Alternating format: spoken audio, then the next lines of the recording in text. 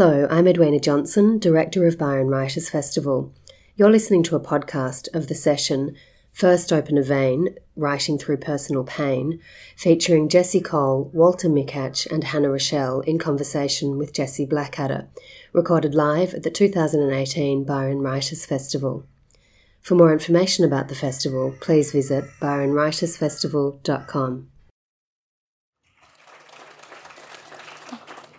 Welcome everyone. Gosh, we're on the downhill run, aren't we? It's beautiful Sunday afternoon. It's just got this cruisy, lovely feeling. Has everyone had a good time at the festival? I know, it's been amazing, hasn't it? I just feel like I've walked through the grounds, even looking through here now. The sun is shining, there's happy crowds. It's just been fantastic. It's lovely to see you all here. And congratulations on choosing this panel with the slightly scary name. We can blame Morel Day for this name. She said, "First open a vein." It's a writer's saying. It's a bit creepy, isn't it? But it's actually a really important session, and I feel really honoured to be presenting it to you today because it's about writing through personal pain. And I am betting my bottom dollar there are people in the audience who've lived through personal pain. Maybe people who are wanting to write about it. You know, this is the human experience, is personal pain. Our panellists here are willing to not only write about it, but sit here in front of you and tell their stories, which takes a certain sort of courage. They've all lived through really quite devastating experiences, and they've all found ways to work with and through their pain. And not just to do that, but to make beauty from it, which is an incredible gift. And I think that's why it feels so precious to me to be sitting here with them on the stage today to offer this to you, this discussion about pain and what it means for who we are and how we find meaning in our lives and the stories that we tell each other. So I'm going to introduce this amazing group of people. Sitting in the centre is Jessie Cole, who many of you will know, a beloved local author. Jessie grew up in an isolated valley not that far from here, and she lived a bush childhood, swimming in creeks and running around barefoot and free-range adventuring.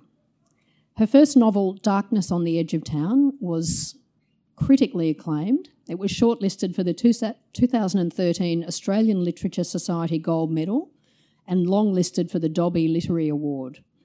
Her second novel, Deeper Water, was also released to critical acclaim.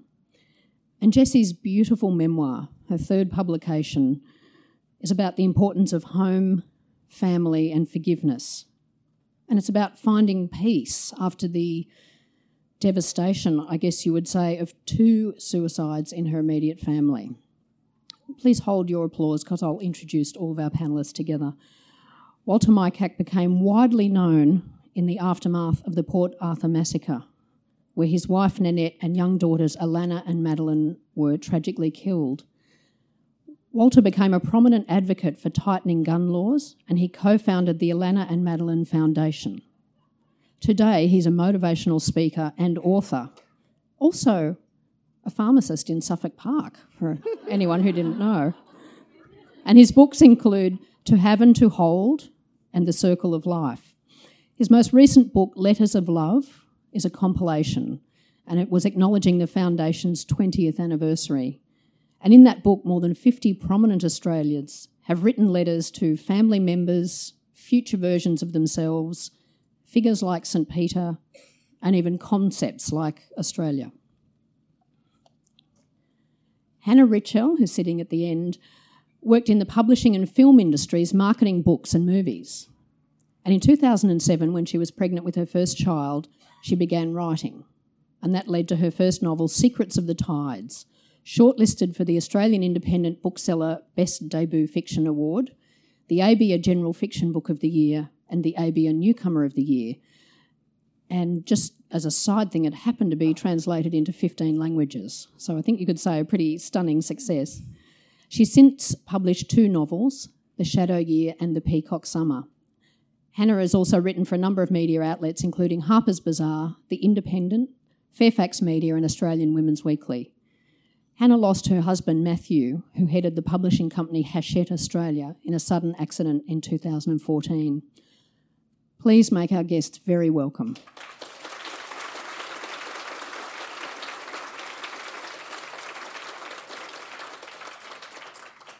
I think it's important to start with the pain part of our Writing Through Personal Pain panel. And you can see that the people sitting here in front of you faced things that most of us would be our worst nightmare for most of us to face. And we're talking about murder, suicide and fatal accident. You know, they are the things that make your blood run cold. They're also the turning points. They're the moments in which nothing is ever the same again in your life if this has happened to you. Now, people respond differently in the face of tragedy. So some people go inwards, try to work it out inside and sort of hold their pain internally. Our three writers on the panel became storytellers, or perhaps already were storytellers. They wrote about their experiences, they explored them, they drew them out and they shared them with other people, and that was their way of making meaning and understanding from pain. They didn't all start out as storytellers, so I think that's what's so interesting for me with this group of people is that some were storytellers already and some weren't when these events happened. So I'm going to start with you, Jessie, if I may. What I'm going to do is talk to each person for a little while because I think you'll agree with this subject. We just want to sink in to each person a bit. It's not a sparky topic, it's one to really drop into and explore. So you were growing up really as a bit of a wild child, I guess, in a forest, in a house not far from here, and you had, in some ways, an idyllic childhood and a close-to-nature childhood. Yeah, well, my parents moved from Sydney when I was 3 months old, and they bought some pastoral sort of land in Burringba, and they built a house, but they also started a garden. They sort of started planting before they built the house. And really now the garden has become more like a forest. It's taken over the house. So I guess me and my brother were just sort of free to roam in this sort of pleasure. You know, it was like a botanical gardens really. And we just swam in the creek and sort of played in gangs of kids and, I don't know, had the time of our lives really. It was kind of enchanted in a way, but then what happened? Then what changed? So my dad had 2 daughters from a previous marriage and they used to come and stay with us for school holidays. And when I was 12, my 18-year-old sister committed suicide. And it was something that my family hadn't seen coming in any way. I mean, she had been quite a troubled teen, but I think anyone who has teenagers will sort of recognise that it is quite difficult to tell sometimes when someone's a truly troubled teen or just a teen. And so with my sister, they didn't know, and none of us knew, and so my parents were just devastated, totally devastated. And so the life that we had known was just collapsed completely. And my dad, he went mad. He not instantaneously, but over a number of years, he lost his mind. And 6 years later, he committed suicide as well. Yeah. So I was 18. So it's like my adolescence was kind of bracketed by these 2 deaths. So you went from enchantment to nightmare in a sense. What happened to you? How did this form and change who you were? I think, it's at the time, of course, there's so much going on. It's really difficult to even know like how you would go about answering that question. But I can see with hindsight that, lots of things happened to me, but one of them was that I really didn't feel that there was any place in the wider community for someone with a story as bad as me. Like I didn't know how to be in the world with my story. And so I moved back to my childhood home when, I had a baby, and then I moved back to my childhood home, and I just stayed there. And so in this forest that my parents had created, and I pretty much kind of stayed there for a decade. I had 2 little kids at that stage, and yeah, so I mean, at the time I didn't think, oh, I'm having a grief response. I just like made a decision. This is what I'm going to do. And then, but looking back, it's very clear to me that I stayed in this place that had been very sustaining for me as a child, as a response to those 2 deaths. I mean, it's interesting to think about it as a response, because in the book you talk about almost the person you became because of this experience. And what sort of person was that? Well, yeah, I mean, as a child, I think I was very vivacious and really expressive, and my parents had encouraged that. I mean, they had very distinct sort of parenting ideas where they didn't want to interfere with whoever we were. So it's like my brother was very quiet and shy, and that was okay, and I was very sort of bubbly and you know, I don't know, I like to talk a lot, and you know, they wanted us to be ourselves. And so, but after those deaths, I just felt like I couldn't speak anymore. I lost the capacity to inhabit that person that I had been, and I became really, really, I felt kind of muted and quiet and toned down. And also because I'd watched my father go mad, I was very frightened of that I had this propensity inside me that I was like him, and that if something went terribly wrong the way it had for him, then I was likely to follow that kind of path. So I was very watchful of myself and very restraining of myself. So if I guess I just became quieter and much, much more kind of closed, yeah. And I remember, you know, hearing you say once that could have been you for the rest of your life. That could have actually become, you could have become the person who really just went into the tiny little cocoon, but how come you didn't? Well, I don't actually know, but I had my body, as well as having that sort of stuff going on, I was having a lot of stuff happening with my body where I had extreme migraines and I had a lot of pain. And so it's like, because I couldn't express or I couldn't find any language or any person to talk to about what had happened or what I was going through, my body became very expressive about what I wasn't talking about, is how I see it now. I mean, at the time I just thought I'm the sort of person who gets migraines. But I happened upon this woman who did this thing called Alexander Technique, which was around posture and stuff. But she also happened to be, just by coincidence, a counsellor. And so I went because of my migraines, but she got me talking, and she was incredible. The way that she listened to me, I had never been listened to like that. And she was the first person that I'd really encountered who seemed to find me acceptable. Like it was okay for me to have a story like that, and she was willing to hear it. And I began to speak like I had not spoken, as though I had been silent for years, and I just talked and talked. I saw her for 5 years, and I really do feel like she was the difference between who I could have become, you know, as even also in terms of continuing pain and continuing with body problems with my body, and who I manage. Like I feel I've been slowly attempting to make my way back to the vivacious child that I was. I'm not saying I'm there yet, but I'm getting there. Yeah. Well, I remember even when I first met you, you were still a very I thought shy. That was how I categorised you. I guess that was about 10 years ago now. And it's like, oh, Jessie's I was very shy. Terrified, yeah. So you began to find your voice, but not just in speaking. You actually began to write. So this counsellor said to me that, you know, sometimes it's useful, I find, if people write things down. It's just another way that sometimes works for people. And because she was so important to me and I believed everything she said, I really thought, well, if she says I should try that, I'll try it. And so I started to write.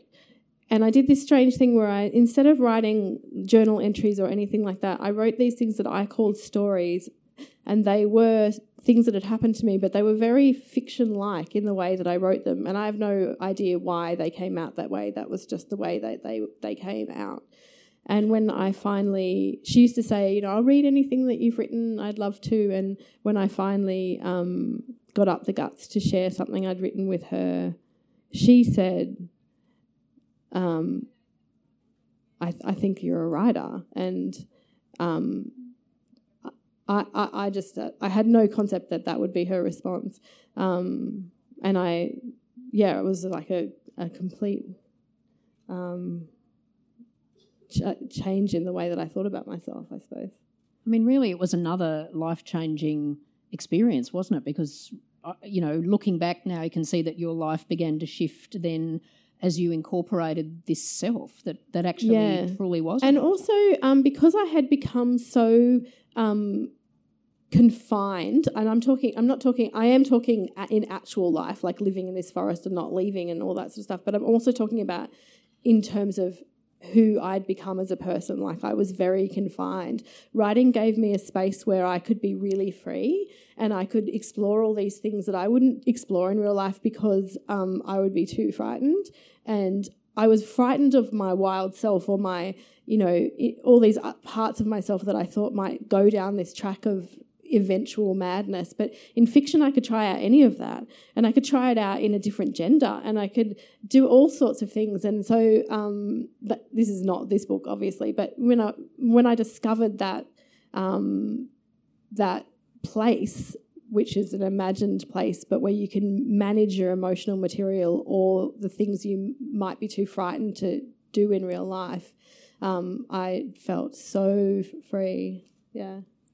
So that began an extraordinary journey, not just for you as a writer, but actually for this book, because it morphed through different forms. So could you tell us a bit about what happened on that journey? So I wrote the first draft of this book about over 10 years ago, like maybe 14 years ago, and it was very different. It was all these intertwined stories, and it didn't. I wrote it as though it was fiction, as though it wasn't me, and it was so wonderful to have those stories exist outside of me and be other. And but I think I do think autobiographical fiction is a thing and people sell it, but it was because it was so close to my actual story, it was always a bit of a problem in terms of publishing. So eventually I kind of got talked around, and it needed to be memoir. And for me, that because I'd actually written the first draft in third person, so which is a funny thing I think to do, but it enabled me at the time I had stories that were from my sister's perspective and from my father's perspective, and I thought of it originally as like a biography of a family, and that everyone should have a say. And it's interesting to think about now, because it's almost like I wasn't really an individual. I was still like a sort of strange conglomerate of all my family members, and I felt like I should represent them all. So it took me a really long time to accept that maybe I just needed to tell my story and turn it into a story that talked about having an I. Yeah, it was a very long process and many drafts. Yeah, I mean, it's interesting, isn't it? I think most of us who write about pain do not have that response of somebody reading it and saying, "Wow, you're a writer." I mean, most of the writing about pain is raw and personal, and sometimes that is its only function. Is that personal thing that we need to write something down. Could you please share with us that part of the memoir where you talk about that amazing woman who set you on this journey? Yes, Vada. When I first met Vada, I had lost faith that there was a language I could speak that could be heard. Outside the forest, I felt like a person stranded in a foreign land where none of the words I used made any sense. Whenever I tried to broach a topic that was meaningful to me, I felt I was speaking gibberish. In grief, language itself seems to fragment. If, on top of that, no one can hear you, the sense of dislocation is compounded. I had become resigned to this feeling of misunderstanding or remoteness, the blankness of people's faces in response to my words, but it hurt me greatly to move through my life so unheard. It is hard to overstate the importance of being able, after so many years of silence, to simply speak. I didn't know how much I needed someone to bear witness to the happenings of my life, but when I met Varda and she looked into my eyes, the shadow walker in me, that terrifyingly wounded being that had no place in the world, came forward. At first, that part of me was timid, expecting to be repulsed, but Varda was undaunted. I talked about everything: my sisters, my father, my mother, my brother, my children, Gabe, the lot. There wasn't anything that Varda could not hear. Every fortnight she would coax me onto her table and try to help my body release some of the strange tension it held. There was no massage, but a light lifting of limbs with some verbal instructions. The neck releases the head forward and up. It was normal, apparently, for emotion to be released along with this tension, and Varda would often ask me what I was feeling. So unused to the question, mostly I wouldn't know. She would ask me then about images that came to mind, any memories or thoughts, and this would lead always right back to my childhood. Varda chose her words carefully, each one imbued with a very specific meaning. I'd never met someone so particular about language. Intelligence hummed in the air around her, almost electric. I found myself listening closely to each word she spoke. When Varda said, "Try writing some things down," I listened. I started writing in secret first, as I did most things, but the words came tumbling out. In writing, there was no uncomfortable silence, no awkwardness, no withdrawal of connection, just the open space between what was in my head and what was on the page, and the liberation of it was giddying.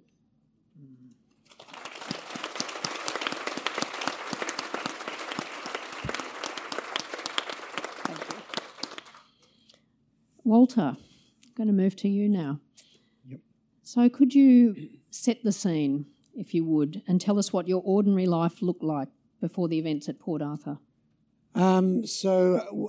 We moved from Melbourne. We're living in Melbourne, grew up in Melbourne, to Tasmania, to a tiny little place called Nubina on the Tasman Peninsula, with the view of setting up a pharmacy there. It was actually an old church which converted into the pharmacy, and we thought, what an ideal place to go and bring up your children. You know, the children were they were 2 and 4 at the time, and it just seemed like a great opportunity. My wife's parents were living down there, and we just saw it as this opportunity for a completely new chapter to our life. And can you tell us what happened for you on that day in 1996? So I sponsored the local golf competition for my pharmacy business, and we were playing at about probably at 1:30 in the afternoon, and we could hear actual noises like gunshots coming from across the bay, and the instant response was, "Oh, they must be doing a reenactment," and it was like, so it was just sort of cheerful banter. And that as we got to the clubhouse, there was a young couple ran in and said, "We've just been at the historic site and there's someone who's shooting everyone." And even then, it didn't quite fathom that was a possibility, and it was sort of difficult to believe. And then I realised that my family were there. They'd gone there for a picnic. I drove to the site, and it was just, it's difficult to describe. It was like a war scene, really. I drove to the front gate.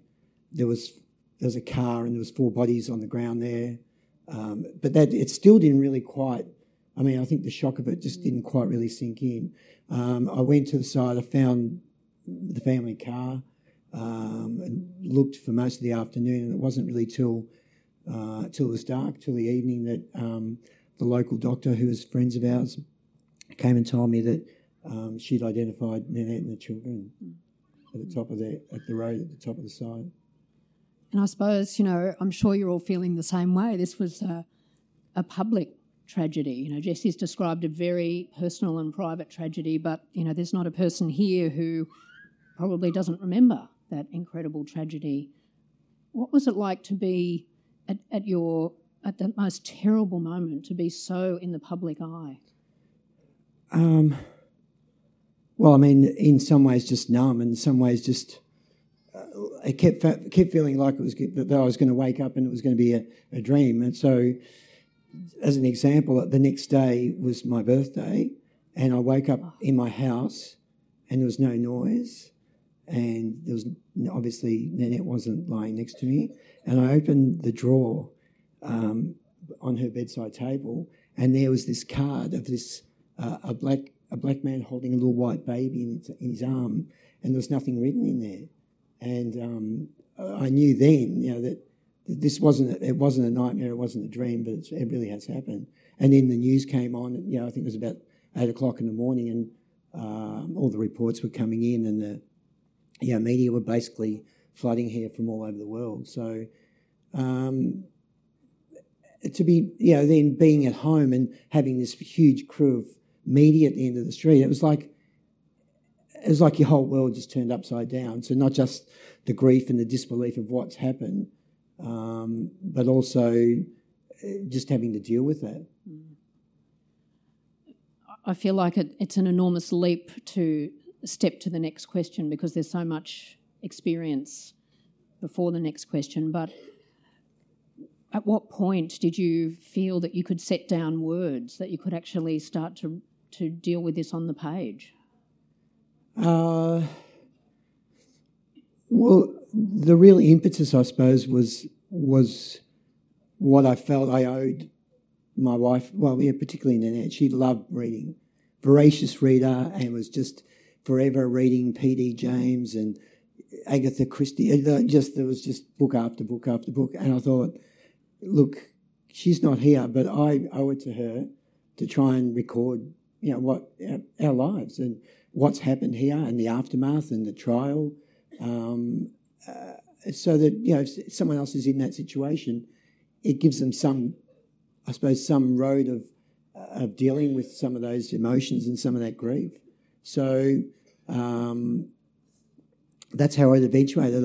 I had actually recorded some of those things, so I do remember writing at the trial, and when I went back and read that, and I thought, oh my God, it's pretty powerful. It was about, so I knew that there was a lot of material that was going to be able to be used, and it was just a case of tying it cohesively to tell the story. Yeah.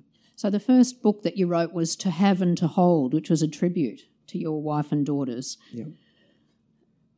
You've continued to write in different ways and in different forms. So did that set you on a journey where you felt that was the way to deal with pain, was to express something through it?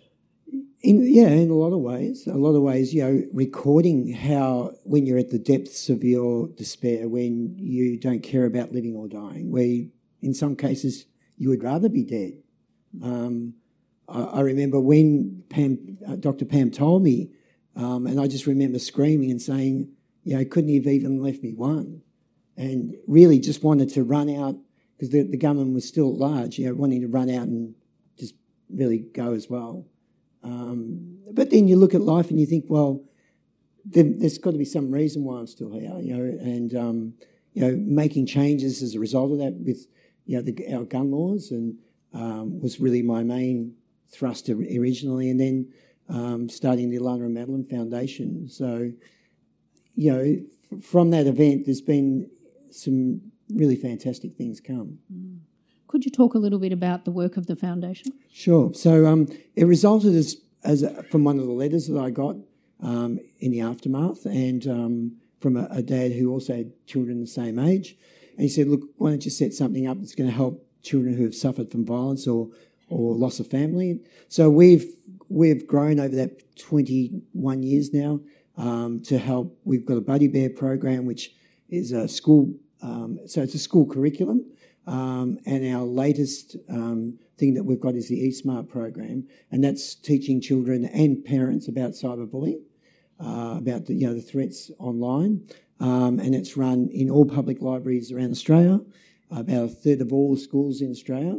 So and also in some of the Danish territories, because Princess Mary is our international patron. So, I really have to pinch myself sometimes to think what's been done in their names and that their names are, talked about on a daily basis.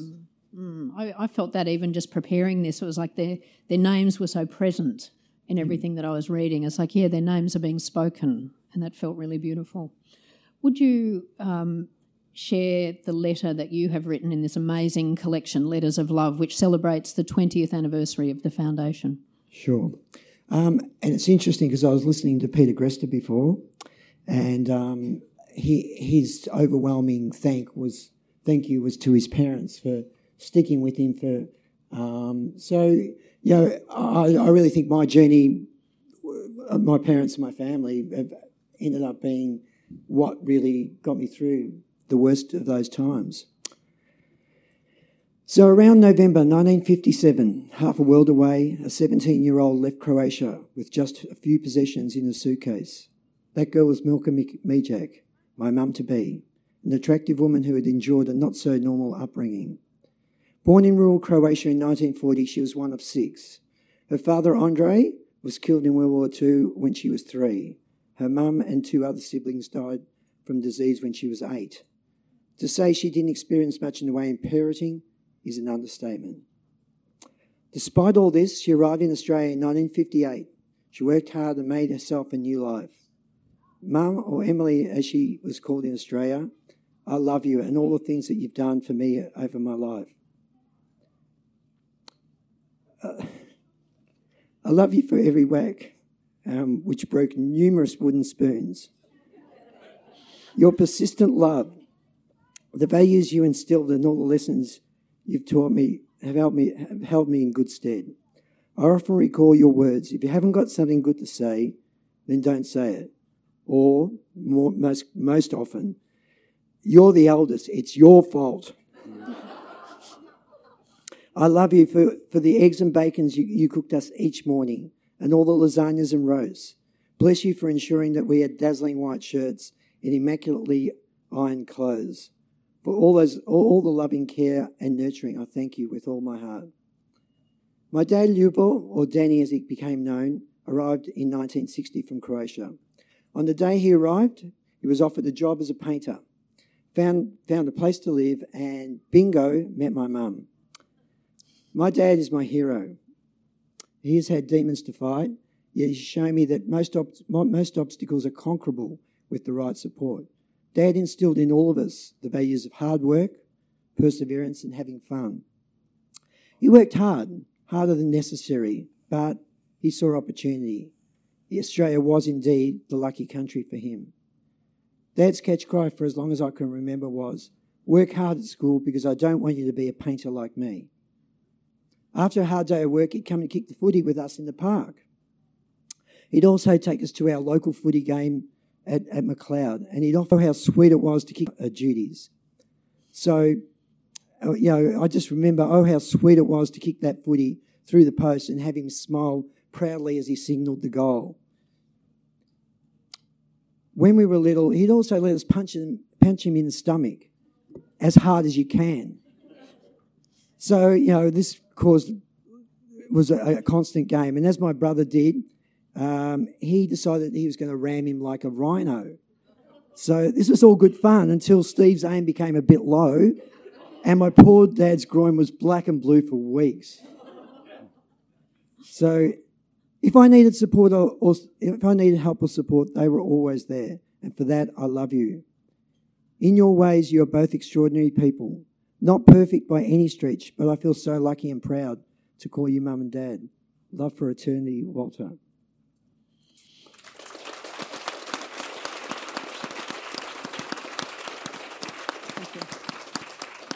And I just wanted to share another piece out of my this book called The Circle of Life, which is older. I mean, this comes from the days of grief, in the year after Port Arthur. So, and there's lots of reflections and affirmations, I suppose, that I used to have on the fridge and read to myself, to help bolster myself or to get through each day. So the strength of the human spirit is immeasurable. By using our minds, we have the capacity to conquer any situation, adapt and be open to change. Your inner spirit will come to the fore if you give it free rein. Muster all determination and fortitude, and have faith that the strength will come. Thanks, Walter. Hannah.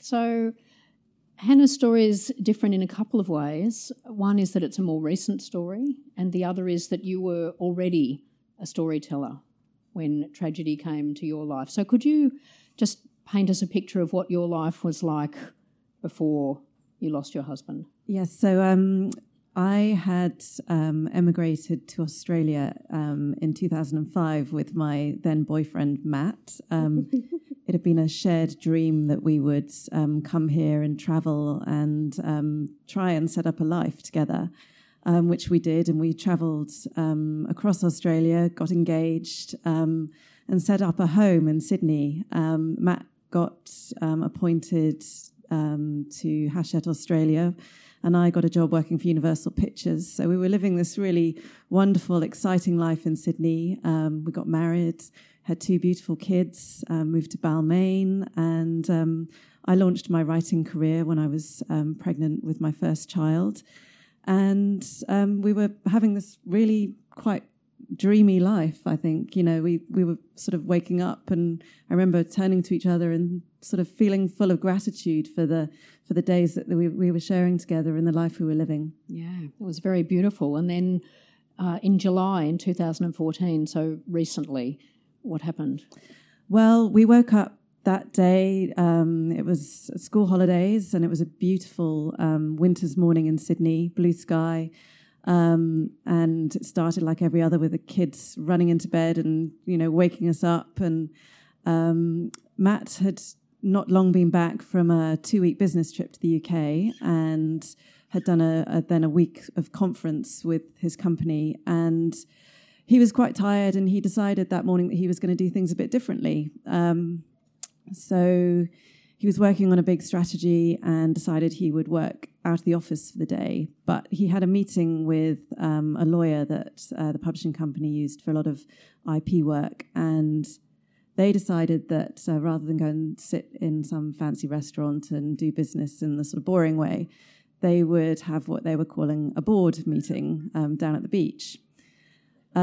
Which I encouraged, because Matt was the first to encourage me to, you know, when I got stuck or stalled with my writing and my creativity, he would always encourage me to change things up a bit. So he took the kids off to, Jude went to soccer camp, and my daughter went to, I think we had a childminder that day.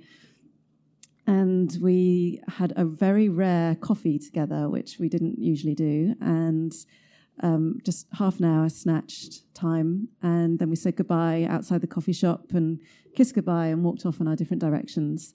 And I went down to my writing studio. I was halfway through the first draft of my 3rd novel, which the deadline was getting rather pressing, so I was heading straight there to work. I spent all morning working, and then I had a phone call from Matt's office, and I ignored it because I was busy working. And then it rang again, so I suddenly had that mother guilt you get. Oh God, it could be the kids. Picked it up, and it was someone from Matt's office saying that the police had been trying to get a hold of them because they wanted Matt's home address. And I honestly couldn't fathom in that moment what that meant. And it was only when I hung up and sort of closed my laptop and thought, I better go home, something doesn't feel right, that this terrible sense of dread basically took over me. And I locked up my studio and I kind of ran up the hill. It was a very short distance to our home. And when I got to my front door, we lived in a very small cottage. You could see right through the front door to the back. And I could see that there were 2 people waiting in my front room for me who I didn't recognise. And the sort of light was blocked. It looked very dark and weirdly forbidding. And I just knew when I put my key to the door that if I went through, life was going to change. So I opened the door and I went through, and there were 2 plainclothes policemen there waiting to tell me that Matt had been in a surfing accident and he died. Gosh, so you really did have the moment of life was completely changed. Yeah, after they told me what had happened, I looked down at my coffee table and there was a box of tissues I didn't recognise there. And it was, I realised in that moment that they had brought them with them, and it was sort of like this symbol of, the grief that was about to hit me. That's something Jessie talks about so beautifully in her memoir, is grief time, and how you enter this new state which doesn't really sort of have any kind of bearing with where you've been before, and sort of how others are, you feel like you're so different and on this other time frame to everyone else. And I think at that moment I entered grief time. In terms of how you went on with life, and again, like with Walter, I'm taking an enormous step over that intense period. You were already a writer. You were well into your third novel, and you actually had a deadline for that novel. So when it came to trying to begin life again and pick up life or go back to work as people do after grief, what did you do?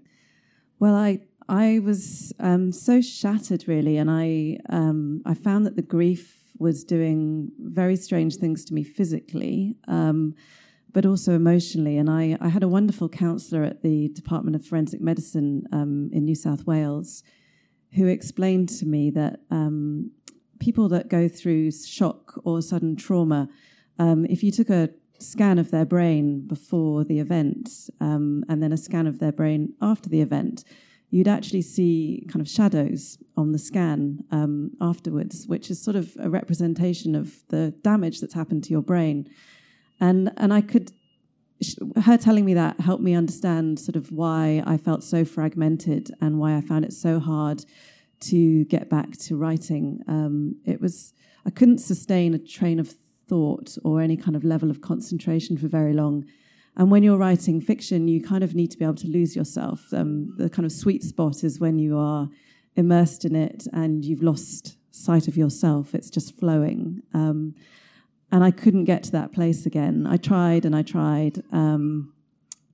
I found the whole relationship with books and writing a very difficult one, because obviously Matt and I had met when we'd worked in publishing together, and we'd built a home filled with books, and he was an avid reader, as was I, and the idea of words and books and reading and writing was so intrinsically linked to my relationship with Matt that it actually became a source of pain rather than comfort and escape. So that was quite problematic for me, and I did have to just park the novel and give myself time. But I did keep writing. I just couldn't do the fiction. Yeah. So can you talk to us a bit about what you did keep writing and how you moved forms? So all through my life, I've always written a journal, and I tend to sort of go to it in moments of big emotion. So falling in love, I've got pages and pages of, diary entries. And it was the same with heartbreak. And obviously this was my greatest heartbreak. So I think after about a week of Matt's death, I turned to my diary and I opened it up and I started writing. And I think I filled about 3 journals with just endless thoughts and feelings and memories. And it was my way of releasing my pain, I think, was to do it privately. And then it was about a month after Matt had died, and it was my daughter's 4th birthday, and we'd had a party for her. And that night I was sitting at home alone and sort of surrounded by, sagging balloons and birthday cake. And I'd had this blog, which I'd sort of had under duress because I was an author and we're supposed to have, a public profile. And I'd never really known what to write on it. But in that moment, that night, sitting there at home, the kids were upstairs in bed, and I just felt so incredibly raw and so alone in my pain that I sort of wrote this stream of consciousness. And very unlike me, I pressed publish, and I don't know why I did it. I just needed to let something out again, I think. And I woke up the next morning and I had this weird thing on my phone say from WordPress saying your stats are booming. And I didn't really understand, but then it transpired that somehow my words had sort of gone out there and people had started finding them, and I suddenly realised that there was sort of a whole tribe of walking wounded out there, people feeling sadness and pain, And I felt connected, like for the first time, to something sort of bigger than my experience. And it was really powerful. And I think I remember reading it. Really, yeah. So, yeah, Fairfax picked up on it and wanted to publish it, which I said they could do if they donated to one of Matt's charities that he supported. And then I, occasionally I'd just go back on the blog and post something. I didn't do it very often, but just when I felt like I had something to share, maybe, it still feels a bit strange because it's such a public way of expressing yourself and something so private and personal. But I always took comfort from the fact that the more I opened up and shared a bit of myself, the more it seemed to register with others. And, we sort of, I think, maybe brought each other comfort. They shared their stories with me. And just in sharing a little of myself, I felt more supported and open. Could you share that with us now? Yes. So this is a blog piece, basically. It's sort of a stream of consciousness, and I wrote it 4 months after Matt had died. And then your son asks if he can visit the place where Daddy died. And so you wag a morning off school and drive down to Tamarama while the rest of the city sleeps. And you find the gulls lying upon the beach with their beaks tucked under their wings. And you kick off your shoes and walk down onto the sand amid sculptures that have washed up like treasures from the deep. And you watch as your boy scrambles onto the cliffs and picks a tiny yellow flower, which he carries down carefully for you. And you attempt to answer the hardest questions without answers. And you try not to cry as your daughter looks for her father's footprints in the sand. And then you all return to the car and drive back through the city, which is awake now and glittering in the mid-morning sunshine. And you're all so quiet, lost in your thoughts and your love and your pain.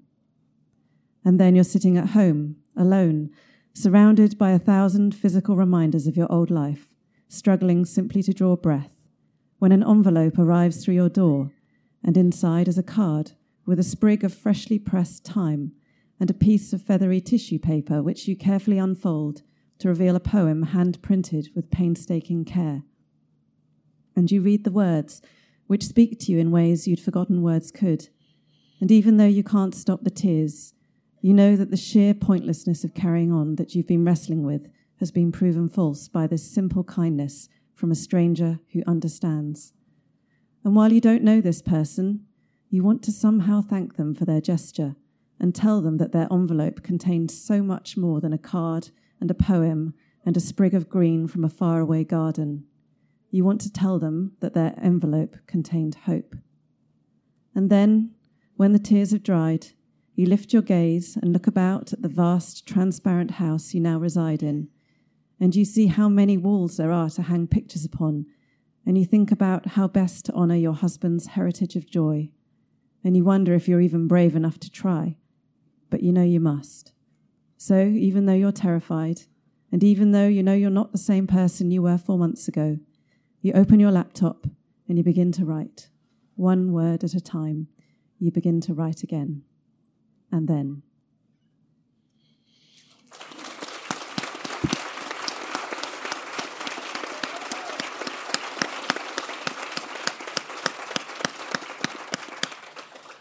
I don't know about all of you, but I'm just going to ask for a moment of silence while I collect myself partly. But let's just actually honour what's been shared and what's in all of our hearts right now.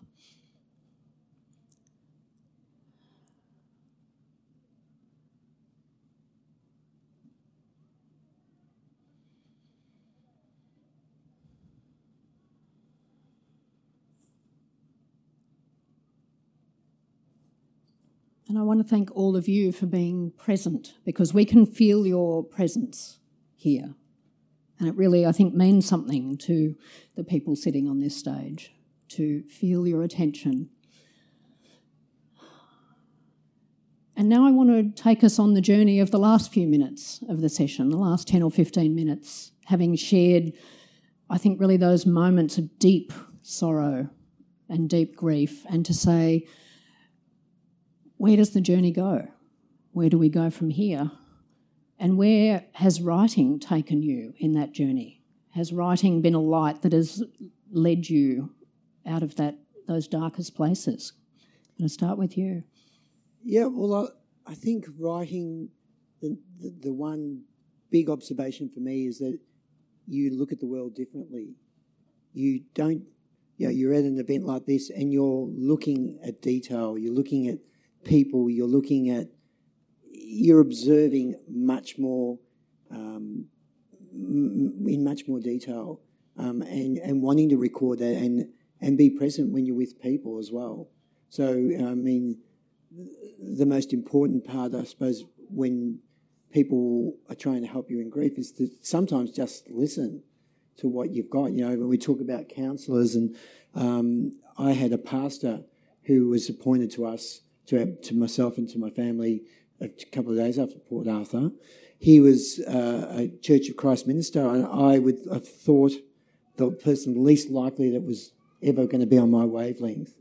And yet, that guy, Alan Anderson, he lives in WA now, he helped me over a period of about 10 years.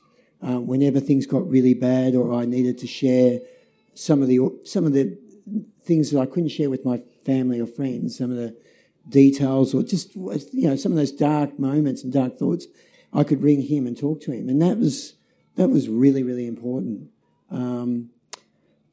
So for me, I think, and writing is an avenue of creativity, of creating something new, of creating things as a result of that bad event, or that's going to maybe avoid that it's an event like that happening again when you look at gun laws. So my foundations, we're about to launch in September a gun alliance with our organisation and a number of other public bodies in Canberra, because we feel as though, it's all very well for the NRA and for gun lobby groups to be talking their message, but, the general population who likes to walk down the street and not feel like they need to worry about being shot, they don't need to, that we're not going to have those events. The fact that we've only had one mass shooting in 21 years since Port Arthur, which just happened recently in, Margaret River, that, we're on the right track. We want to decrease. We want to be in a culture of non-violence and safety, and because in the end, it's our children who are going to inherit that community and that environment. Yeah. Jessie, how about you with your writing journey? I feel like writing's given me my whole life. I mean, I think before I felt so disconnected from the world, like the world at large, that I couldn't even imagine that I would have a place in it. I couldn't imagine that there was a reading community or a writing community or anywhere where I would be welcome, really. So I feel like, I had this wild fantasy that there might be people that were interested in the sort of things that I was interested in, but it was like I was an alien and there was no actual creatures in my world.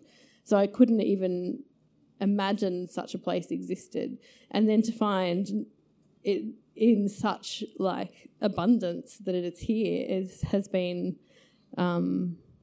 extraordinary. I mean, I really feel like if I hadn't have found that avenue, and then it's not just the act of writing, it's what comes with it. It's the community and the people who are interested in the kind of language that you are speaking in and in communicating with you in that way has been so transformative for me, obviously. Hannah. Well, I mean, writing for me was always a source of joy, so it's become a lot more complicated in that I find myself a single parent and it's my job, and there's this kind of sudden pressure on my shoulders to be, producing and delivering to deadlines, and that's become more complicated in lots of ways, and a pressure that sort of isn't always constructive to creativity. but then I still, the more time that passes, the more I rediscover my love of it and the joy. And I am realizing that through my fiction, I can sort of reveal parts of myself and thoughts that I have now about love and life and loss. And I can weave them into my stories and perhaps make them feel more authentic and more true in some way. So I take heart from that. And sort of as another aside, I've been able to work with the company that Matt worked for and some of the other organisations who've been incredibly supportive, The Guardian and Simpson Solicitors and Hachette. We've all sort of combined to pull together a really wonderful prize, which is basically out there to seek out new Australian writing voices and elevate them, give them a mentorship, and hopefully work with them towards publication, which is something that my husband was really passionate about in this country, was championing new writers and giving them voice. So, things like that just give you a lot of comfort in sort of darker moments, and you can see that the legacy continues in some way. Sorry, trailing off in a slightly random way, but That's all right. It's all right to trail off. We only have a few minutes left, and I'm actually just, on your behalf, going to ask them a last question, because I just want to kind of keep us all together as we finish this very beautiful session. So I want you to either say something about your life now to give people a sense of where you are now, and if you can fit it in, any advice that you have for people who are dealing with the pains, the tragedies that most of us face in our lives, and especially if you want to write about them, any words of wisdom that you might have. So I'll start with you. I think the most important part of life, and everyone's going to have a struggle at some point in their life, is having acceptance. Once you have that, and there's realisation that no matter what happens, it's not going to change. And for me, that probably came the day after, when I went to the Port Arthur site, and I was able to say my goodbyes, to hold my wife, my daughters, and I knew at that point that was not going to change, no matter what. So I could either lock myself in the house and have nothing to do with the world again, and that wasn't going to change anything, or try and make something happen as a result, so that someone else wasn't going to be in that situation, so that our gun laws are something that as a country we can be proud of. But once you have that point, you can then seek help. You can get counselling. You can take the roads to recovery. Jessie? I think that the kind of culture that we operate in is one where there's so much emphasis on moving on and on getting over things, and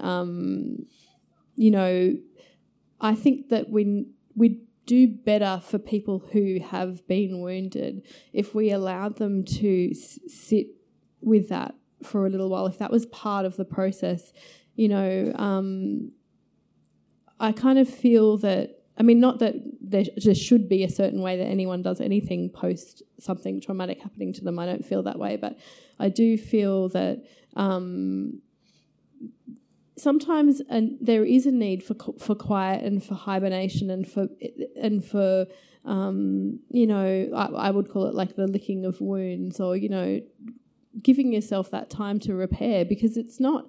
I just don't think it's realistic to imagine that things that are so easily moved on from, and sometimes it would just be easier on us, on everyone who's hurting, if it was sort of, there was more space given for that to be acceptable. Like, I'm in pain, that's it, Yeah, the expectations that people have in grief are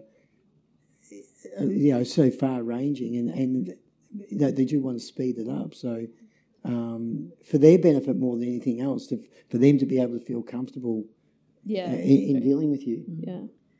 I was given a really beautiful mantra by a counsellor I saw, which became a sort of anchor for me, which sort of speaks to what you've both just said about acceptance and sitting in your pain. And the mantra was simply, this is a moment of pain. Pain is a part of life, and I wish myself peace. And I kind of clung to that. It was on my fridge. And I think that kind of sums up for me sort of how you've kind of faced these difficult moments. It's you can't leap into the future because the future is too hard to contemplate, and you can't go back to the past. So all you have is the present. So it's about acceptance, which is so hard to find.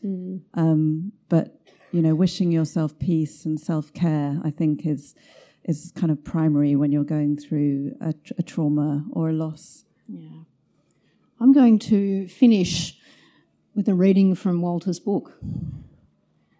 Grief has a nasty habit of shutting off corners of our brain that we cannot revisit. To heal ourselves and resolve trauma in our lives, it is essential to acknowledge what has happened in the past. That does not mean living in the past, but allowing it the space it needs. In that way, we can bear the present and allow ourselves hope and enthusiasm for the future. I want you to join me in thanking this amazing panel.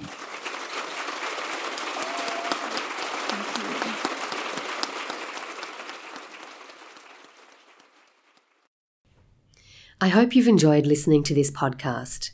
This session was recorded live as part of Byron Writers Festival 2018. You can find other recorded talks and discussions from the festival on our website, byronwritersfestival.com.